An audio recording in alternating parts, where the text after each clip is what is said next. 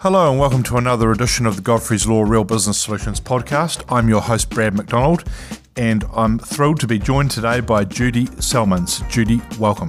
Thank you. Nice to be here. Yeah, fantastic, and such a great, lovely beaming smile, so it's good to have you on board. Thank you. So for you listeners out there listening today, Judy is from a business called Thrivable Biz, and Thrivable Biz is a marketing consulting business for small businesses. And I see online, Judy, you describe yourself as a creative, insight-driven marketing professional who co-founded Thrivable Biz with your partner, Eric's. Correct. Fantastic. You also say a practical, pull-no-punches creative problem solver, a big-picture thinker who challenges the status quo, opening opportunities to work with small businesses that aspire to the next level. Wow, that's sounding good. I also learned online that you started dreaming up ideas for businesses in your teens, and since this time you've worked with hundreds of small businesses and operating your own successful and not so successful ventures whilst continuously learning along the way. And that takes good raw honesty to be able to put out the successes and the not so successes. And now it's your passion to help others and to share what you have learned along your path. And before I hand over to you today, Judy, for our conversation, I'd like to finish with a quote from your website. Every business starts off as a dream. Blending that with our individual personality makes every business unique. Fantastic. I actually think that's really important because, we are all individuals. So, Yes. You might have a furniture shop and your neighbour might have a furniture shop, but that doesn't mean they're the same. They're different. Yes. And it's your personality that gets involved. And I think we often think, well, this is the way we have to do it. We do it this way. No, you can do it whatever way you like. You bring that creativity, you bring yourself, you bring your own personality. And of course, you know that with cultures that you set up in an organisation as well. That's part of it. Yes. So I think that's what a lot of people forget. They fall into what I call this cookie-cutter world where we have to do it that way. No, you don't have to do it anyway. Yeah, that's really interesting that you've started with that, and it was a nice segue off that quote. We as lawyers, for example, and as business owners, but the business of law, we're continually drummed into us, what's your point of difference? What's your point of difference? Because law, like many business fields, is a crowded marketplace, right? Yep. So why should someone come and see Brad McDonald at Godfrey's Law versus Bill Smith at Acme Law, for example? Yep. What is Brad's point of difference, and does that resonate with me? Yeah, and that is probably one of the biggest questions a lot of people will ask me, particularly from service industries. Yes. What does make you different? But it's you. Right. It's you. It's your personality. Isn't that a little bit difficult? Sorry to interrupt you there, Judy. Isn't that, in my experience, and throw the question at you, isn't that a little bit difficult for some of us Kiwis who are a little bit insular, a little bit tall poppy, a little bit shy, a little bit not so forthcoming with ourselves to others? Interesting question for you to ask me, given I'm an Aussie. So watch out. I'll keep it all private. But I choose to live in New Zealand, so I'll just add that. Right. But that's quite interesting. Culturally, there are so many other influences. Yes. And because I have travelled and worked with businesses all over the world, those cultural subtleties do play a significant part of what a business is like. I remember, in fact, Eric's, my partner, was consulting with Virgin Radio back in the day, and Richard Branson in the room and the whole crew, right? And he said the English austerity. Yes. So it wouldn't matter what you said. It was, thank you. It was all very polite, Aussies are a little more brash. Yes. So we'll say it as it is. Yes. In fact, my very first business meeting here, many moons ago, Eric's brought me into a meeting with a Kiwi business. Right. The first thing he said was, I'll apologise up front. My wife's Australian. So, yeah. You get a kick under the table, did he? Exactly. Actually, it was really funny. The guys really liked it, and it all worked. But great. It's we've all got our cultural beliefs, and all of that comes into the business. Yes. But you can tweak that into creating your point of difference. And there needs to be a reason why. I'm a real bad one if I'm employing a service or engaging or buying from a business. I'll often ask them, why would I buy from you? Tell me why I'll buy from you. And, the other thing that we're going on a different track slightly a little bit here, but one of the things that annoys me is, because I've been in business for years. I'm sorry, I don't give a shit. Yeah. I don't care. What does that mean to me is what I want to know. Right, yes. So if you've been into business for years, as Godfrey's has, for example, right, and that's a strong position, and I actually really like your website because I have gone through it. Right. And it's a strong reason why the longevity of Godfrey's law is important. So that's what it is. So it's not that you're the best or you're the cheapest or you're the whatever, the oldest. That doesn't matter to me. Yes. What I want to know as a consumer is why is that important to me? Why does that affect my buying decision? And that is often, I think, the hardest thing for many people to pull apart in their marketing. Is not getting hung up on dealing with a guy recently this week, and on his website, we're the cheapest.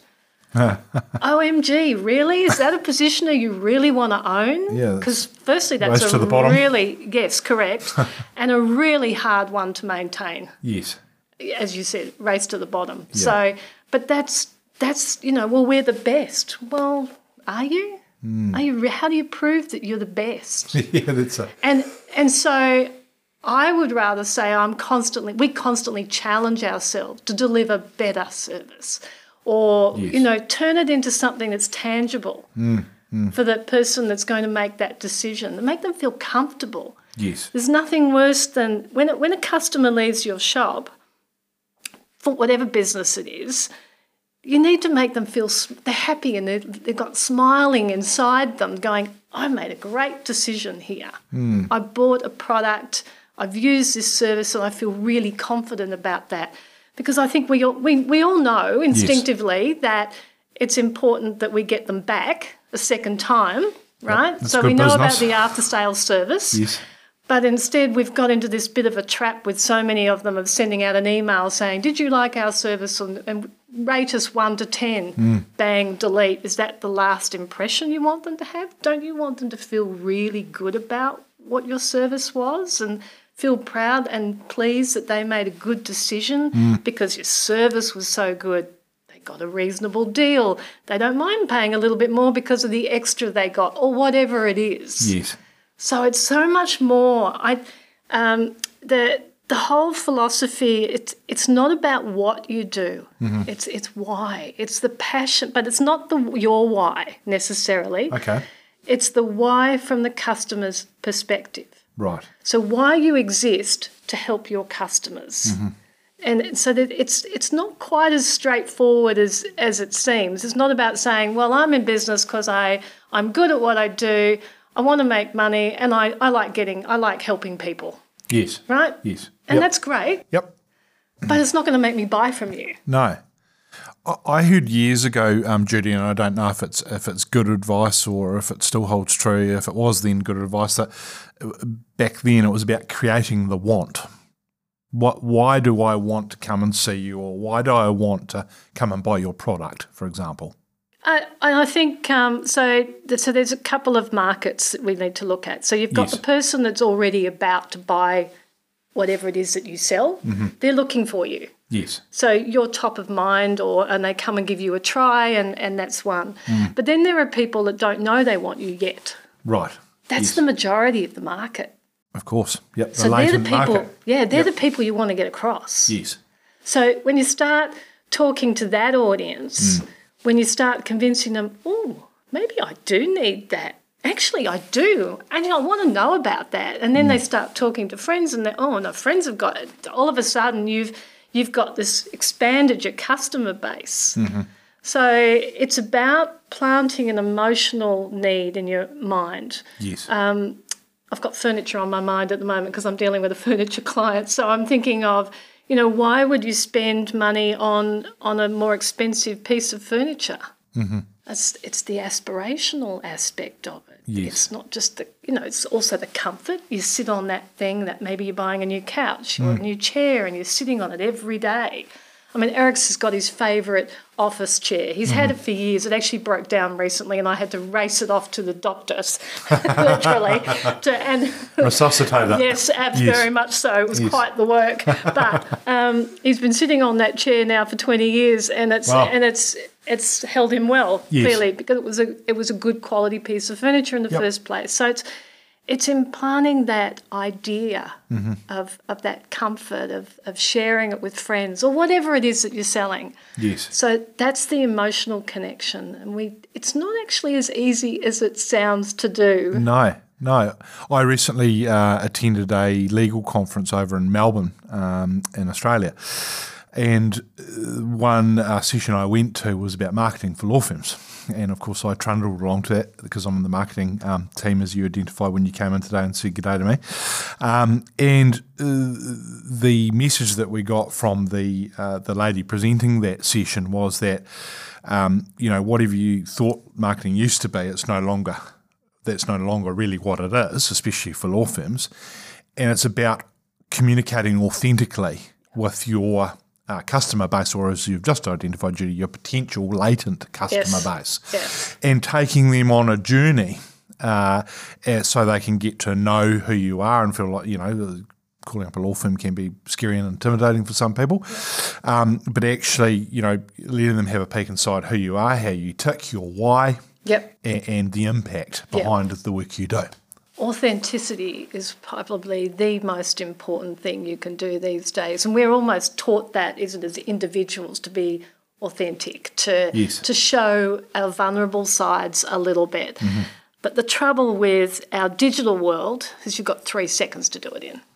Wow, 3 seconds. 3 seconds, 3 to 7 seconds is the top of that. That's your attention. That's your attention span. Yeah. From a potential customer. Exactly. So in 3 to 7 seconds, you've got to be able to show that you're vulnerable. Yes. And you're trustworthy and that you solve their problem. Wow. Fantastic. And that they want to read on and find out a bit more about you. It's sounding like Tinder there for a moment, but we're not talking about Tinder, I can assure you. But that's the challenge today. Yes. Before we might have had, you could have a TV show where you'd go on about the problem. So the difference in producing, for example, a movie for TV is that the prelude, the beginning of the movie is a bit more about connecting with the story of the people who are about to go through some catastrophe of some event, right? So that's the journey of that. In a movie, you might have 15, 20 minutes to set the scene. Yeah. And you've got 3 seconds in social media. Wow, well, that's scary. And it is scary. And it also comes back to your email, everything you communicate these days. You're making a decision probably the moment you saw me about, I thought she was a good sort, by the way, so there you go. Thank you. I take every compliment I can. But that's the challenge now. Yes. And that's actually not easy because we want to go on about our story. We want to share our story, but we go on a little bit too long about it, or are we not warming that audience enough? So we've got to give them really quickly a reason why they want to read on and learn more about us. Okay. So another example, I was reading an email that a client of mine had written and drafted for a potential audience to send out, right? So he's got cut straight to the chase. This is what we do, and I'm giving you something free. It was a pretty basic intro, and I went, reads beautifully. Yes. It's lovely. Yeah. Anyone would be happy to have written that. But am I going to pick up the phone and go, I really need to see this business? So was it missing a call to action? Yeah, well, it was nothing warming me. Okay, I see. So again, looking from the target audience, in this particular instance, the target audience were doctors. Okay. Very busy people. Yes, tough crowd. Right? Yeah, exactly. Yeah. They bill, like you guys, yes, in increments of minutes. Yes. So good on them. Exactly. I wish I could learn better, seriously. So if you consider that, it's maybe taken them whatever time to open this envelope, read the email, if it's old snail mail, whatever it is, and go, read the first line. If it doesn't hook them, if it doesn't say what's in it for them to continue reading, it's in the bin. So it doesn't matter how beautifully written this lovely letter is, or advertising, or anything else that you're sending out, any communications, it's got to resonate with that exact audience. That's how really niche marketing became involved. I mean, you wouldn't send, you'd write it slightly differently, for a doctor to mum who's running a household with busy kids. So, sure. So it's a different introduction. So, yes.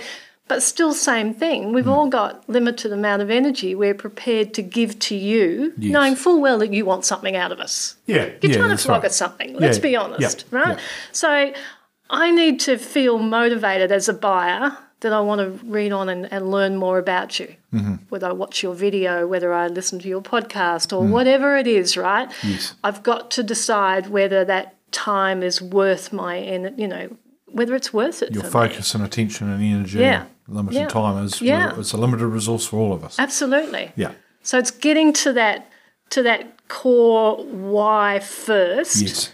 Hook them. Yeah. And then take them through. And it's not about being. This is not about being a newsworthy.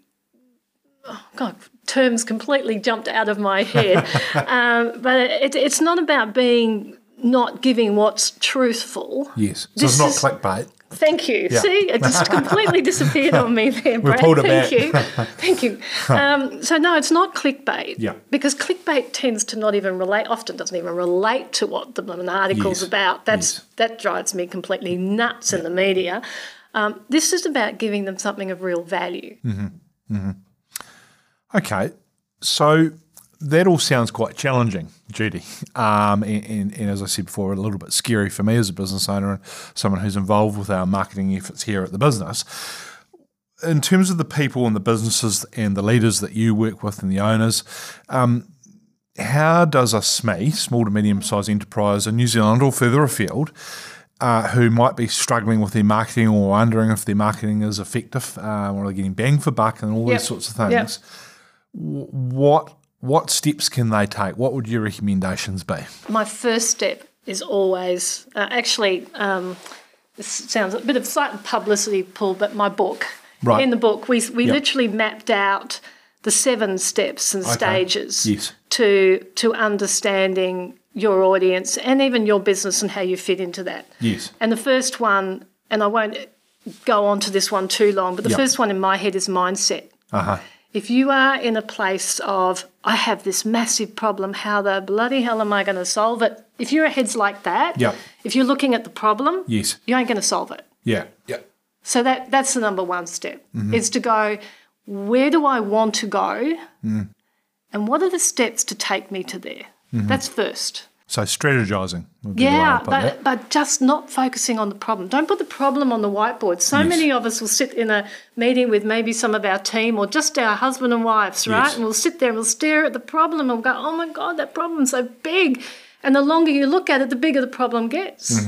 So walk away from the problem. We're trying to get to it. We want to find the solution. Where do you want to go? Walk past the problem. Yes. It's interesting because I'm dyslexic. Right. So as a dyslexic, when I understood what dyslexia was and what it meant for me, I've never been fixated by problems. It turns out that's a dyslexic talent. Oh, wow. I actually can actually see beyond it. So I've always found it really frustrating because all these people are running around in circles around me trying to fix this problem and I just go, it's just there. It's just over there. Look, just go that way. Right. And so it's really simple for me. Yes. So I've had to understand that I'm a minority when it comes to, there are a few of us around, but not everybody thinks like that. So the next step is actually understanding customers. And I don't mean that your target audience is a 25 to 35-year-old female who probably lives in Fendleton or whatever, right? I don't mean that. Okay. I mean, I want to know what motivates that person. Yes. And the only way you can know that is to actually have a real conversation with somebody. I remember saying that to a business guy once, and he said, I'm talking to my customers constantly, Judy. And he is. He was running a tyre business. Right. Mechanics and a tyres business.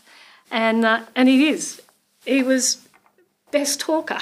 Right. Not a great communicator, but a very good talker. Right. And what he thought that he was talking to customers, he was having conversations about whatever car is driving and whatever, right? He was talking. Yeah. He wasn't listening. And there's such a big difference. You have to listen to the subtleties of what the customer actually wants. And it must be nearly a year ago now, I was asked to dinner to solve people's problems. That like a lawyer. Yep. Yeah. Yeah, I've just got a quick question for you, Brad. Yeah. Can you just solve this problem for me? Anyway, it was fine, but this guy shared with me his business idea. Okay. And it actually resonated with me, and I went, oh, I could see that. Well, he just blanked me out completely, and he went, no, we'd have to do this. And I went, well, you missed the point. Right. The point is that's what I would do with it. Yes. How you structure the training, I don't have a problem with, but that's what my outcome should be. Right. Is what I want it to be. Yeah, of course. Yeah. Right? So, but he had a blank. He had a blind spot. Yeah. And that actually happens a lot with startups. I find that a lot. Yes. Because they have an idea in their head, and like any business, you have an idea and you're focused, and that's fabulous. Yes. There's nothing like focus, right? But you got to remember, a map to get you from A to B isn't a straight line. It has all sorts of curves and corners that you're going to make and all that sort of stuff, right? So you've got to it's understand. more like a spaghetti western, Judy. Yes, beautifully said. Beautifully said. So it's remembering that, and that the customer is who will take you on that journey. If the customer wants you to turn right, you turn right. Yep.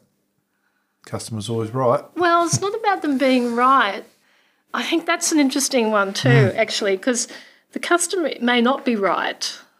Yes. But what they want and what they feel, the emotional experience they want, is what's going to determine whether they buy from you or not.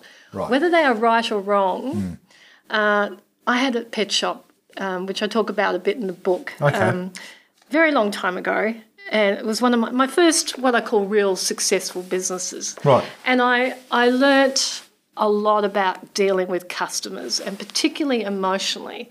So in those days, it was all before puppy farms, I would sell up to 60 cats and dogs a week. Wow. In Sydney. And I turned it into Sydney's busiest pet shop, and we were selling more cat and dog food than anyone else in Sydney inside 12 months.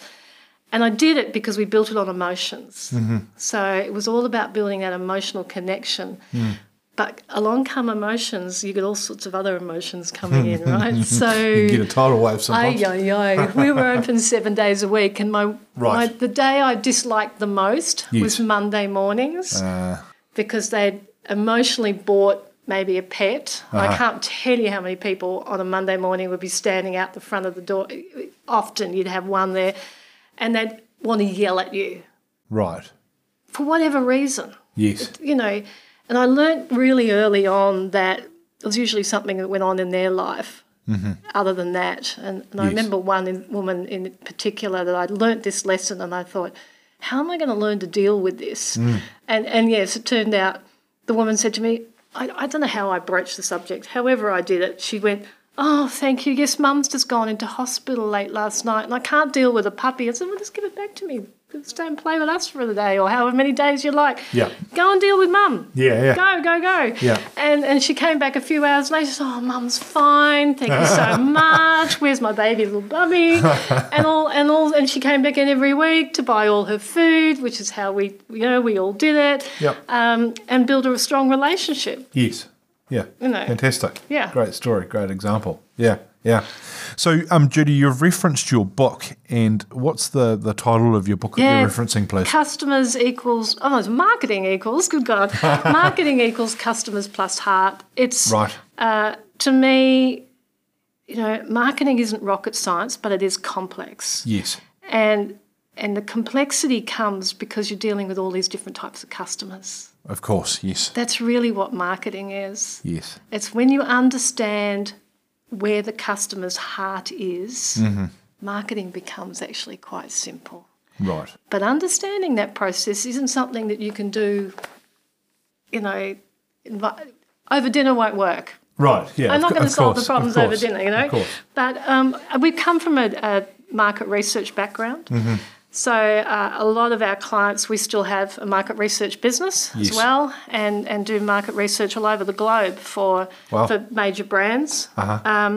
And it's those lessons that I tap into, and I like to read even other consumer trends, big data sets and whatever, really, because what I'm trying to do is understand what makes people tick. Yes. What is the motivation they're going to have? What is the emotional feeling they're going to have when they interact with your product? Tap into that, and you can then create some content and that whole other journey that you have to go down. Yes. But it's understanding that first. Right. And, most small businesses can do this themselves. In the book, we actually teach you how. Yes, So okay, fantastic. it's a full instruction on how to connect with your audience, how to talk to them, what questions to ask them. Yes. And if there's one other major issue I wanted to share, is really that don't stop questioning. Right. Just because it's worked that way before doesn't mean it's going to work that way with a new generation of customers. We look to Gen Z at the moment. Gen Z are now turning 25. Wow. Yeah. That's scary for a Gen Xer to hear. Exactly. So at 25, they're starting to make life decisions. Of course. They've potentially got a life partner they've found, or they're buying a house or a car. They're doing all of that sort of thing. Yes. So what makes them tick? You have to know that. Yeah, well. You have to know that. You've scared me again today, Judy. That's the second time. Oh, that's a bit scary. 3 to 7 seconds to get people's attention, and now we've got to know what makes Gen Zers tick. Yeah, well, you do, because that's actually going to shape. There's some really interesting things going on with them. Their nostalgia is quite fascinating to me. So they're going back to... I see all these kids walking around in the Nirvana T-shirts, which makes me as a Gen Xer crack up. Absolutely. When I was there the first time around. But, look, with all seriousness and no disrespect to that generation, that's just history repeating itself, which we've seen time and time again. Yeah. What was previously cool comes back around again and it will go out again. Yeah, fashion and music is largely fashion as well. That's right. Because we work with the media, and Eric's works with market research and media in particular. The amount of songs now so part of his job is picking the right next hit for each different format and genres of music, right? So different formats of radio stations. And it's fascinating. I was talking about this the other day, and I said, so what are you going to do? Normally, he's produced in his past what he calls a year calendar, so a personality genre calendar. Right. So he could say, that person's 40, that's the music they're going to listen to. So what are you going to do now? Good luck. Yeah, because they're literally, as you just said, they're listening to stuff that I like, and I ain't 40, so I'm not 25. So that's cool, and but that's fascinating. It is, yeah. It is fascinating. There's a whole different twist, and there's lots of things that they're going back to. Yes. It's a fascinating world actually at the moment, and but you have to know this stuff. Yes. If you're marketing, and even if you're not marketing to 25-year-olds, which 5 years away and they'll be 30, right? So you've got to prepare for this stuff. Yes. And it means you have to keep an eye on what the next generation is doing. You can't put your head in the sand and go, oh, my target audience is 50 to 60-year-olds, for example. Well, that changes constantly. Every year another generation gets into that age bracket. Yes. What are you doing to shift your business and understand their needs? Because they are different. I'm reading a very old and well-known in some circles book at the moment by Alvin Toffler, Future Shock. Yep. And it's a book I've always wanted to read all my life, and I finally picked it up. And I'm just in the early stages of the book, but he was talking about brands in America. We're going back to the 60s and 70s.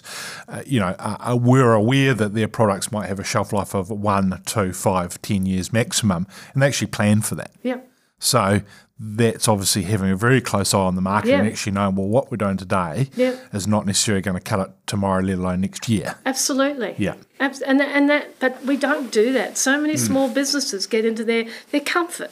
Yes. They know what they're doing. Yep. They've been doing it for ages. Yes. They love it. Yes. Or they don't. Yep. Whatever. They're just doing it. I'm doing it. Yeah. And they get stuck in that way. And I think that's the biggest risk to small business is that.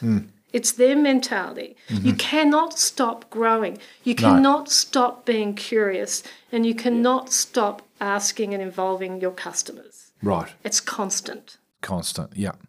I like that because I once heard someone who heard Richie McCaw talk, great former All Black captain. The question was what made him such a good leader? And the answer that was given was he always remained curious. Yes. And he always kept asking questions. Yes.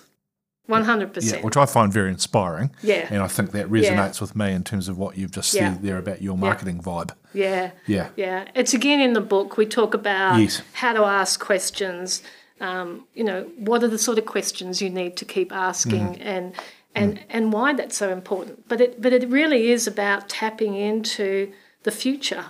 Yes. Do any of us expect to be doing what we're doing today the same way in another 10 years' time? No, I don't think so, Judy. I'd hope not. No. Because if you expect to do that, I think that's where you're going to get yourself into trouble. Yes. So, it happens slowly because it's like we used to do a lot of work in innovation. Then I realised small businesses are frightened of the word. Yes. So we changed it. It's really more like incremental improvements. And those incremental improvements come from constantly communicating with customers and just identifying what's changing in their world. Yep. I mean, COVID was the biggest significant impact on this generation. Well, probably, hopefully. Globally, yes. Never happen again, right? Yeah. Black Swan event, as they call them. Absolutely. Yep. So... And that changed the way we thought and did, and we all pivoted. Yes, we did. To fit. Every single one. I started out doing webinars, which then inspired this podcast there after we came back after lockdown. So. Yeah, exactly. Yeah. So it's we all did our thing, right? But in a way, we should be doing that constantly. Yes. And it's not about upsetting, because a lot of people don't like change, right? So that's I don't know many people that like it actually. Well, probably me, because I get so excited and inspired by change. Yes. So I'm a bit of a weird person, so that's accepted. Right. In our household, it's accepted. Yes. I will often go into Eric's and I go, I've got this idea, and I can see his brain going, oh no. Another what does that mean? But we have to have that level of curiosity, as she said, right? So it's just going, how can we make it even better? How can we improve what we're doing? Yes. What are, the customers that came in a month ago, are they still happy to come in what would they like differently? Yes. Look at your audience. I can usually see it because, again, it's just the way my brain works. And I'm also outside of most businesses. So it's easier for me to go in and go, oh, you could, people just do this. But we can do that ourselves. Yeah. We can do it ourselves, but you just have to follow that. Just keep asking, keep being curious. Yes. Talk to your customers. Yes. Not about the weather, about what... Unless the weather affects your business. Yeah, of course. Yeah, you're a farmer perhaps. Yeah. Okay. So, Judy, before we wrap up today, can you just restate the name of your book, please, for the listeners? Marketing Equals Customers Plus Heart. Marketing Equals Customers Plus Heart. On our website. Yes, and so I've got that written down here, which is www.thrivablebiz, B-I-Z, thrivablebiz, all one word, .com. Yep. And I know from having a poke around that website that there's a heck of a lot of tools and materials and inspiration there for business owners and people in business out there to look at in terms of your and Eric's wealth of experience in the marketing field and profession. Yep. So there's a lot to digest on there and a lot to go and have a look at if you're searching for some inspiration. Yeah, look, our whole thing is about sharing the knowledge, really, in the end. It's just helping people, and whether that's read the book, go through some of my podcasts, my own podcasts, or my YouTube videos. Good grief! There's ebooks. There's there's lots so of different many channels. Different things. To suit everyone's learning style. Fantastic! Basically. Well, that's cool. That's super cool. Yeah, that's super cool. I like that because we all do have different learning styles, and so that's very cool. And look, I encourage you to go and have a look. And I've I could talk to you probably for hours, I think. Sadly, we don't have that time available today. But Judy, thank you so much for joining me on the podcast. I've really enjoyed talking with you and hearing about all your wisdom and experience in this field and getting some inspiration, and also being scared out of my shoes a little bit by a couple of facts that you've given us. But, I think what I've learned is it's a constant process, a constant evolution, a striving to thrive, really. Yeah. And that's that's what we want. A theme of this podcast, actually, is striving to thrive. And it's an ongoing work in progress, Judy. Absolutely. Thank you so much, Brad. Yeah, amazing. Thank you. And thank you once again to our listeners for listening to this edition of the Godfrey's Law Real Business Solutions podcast. It's been a pleasure having you on board with us once again, and I'm your host, Brad McDonald. Many thanks.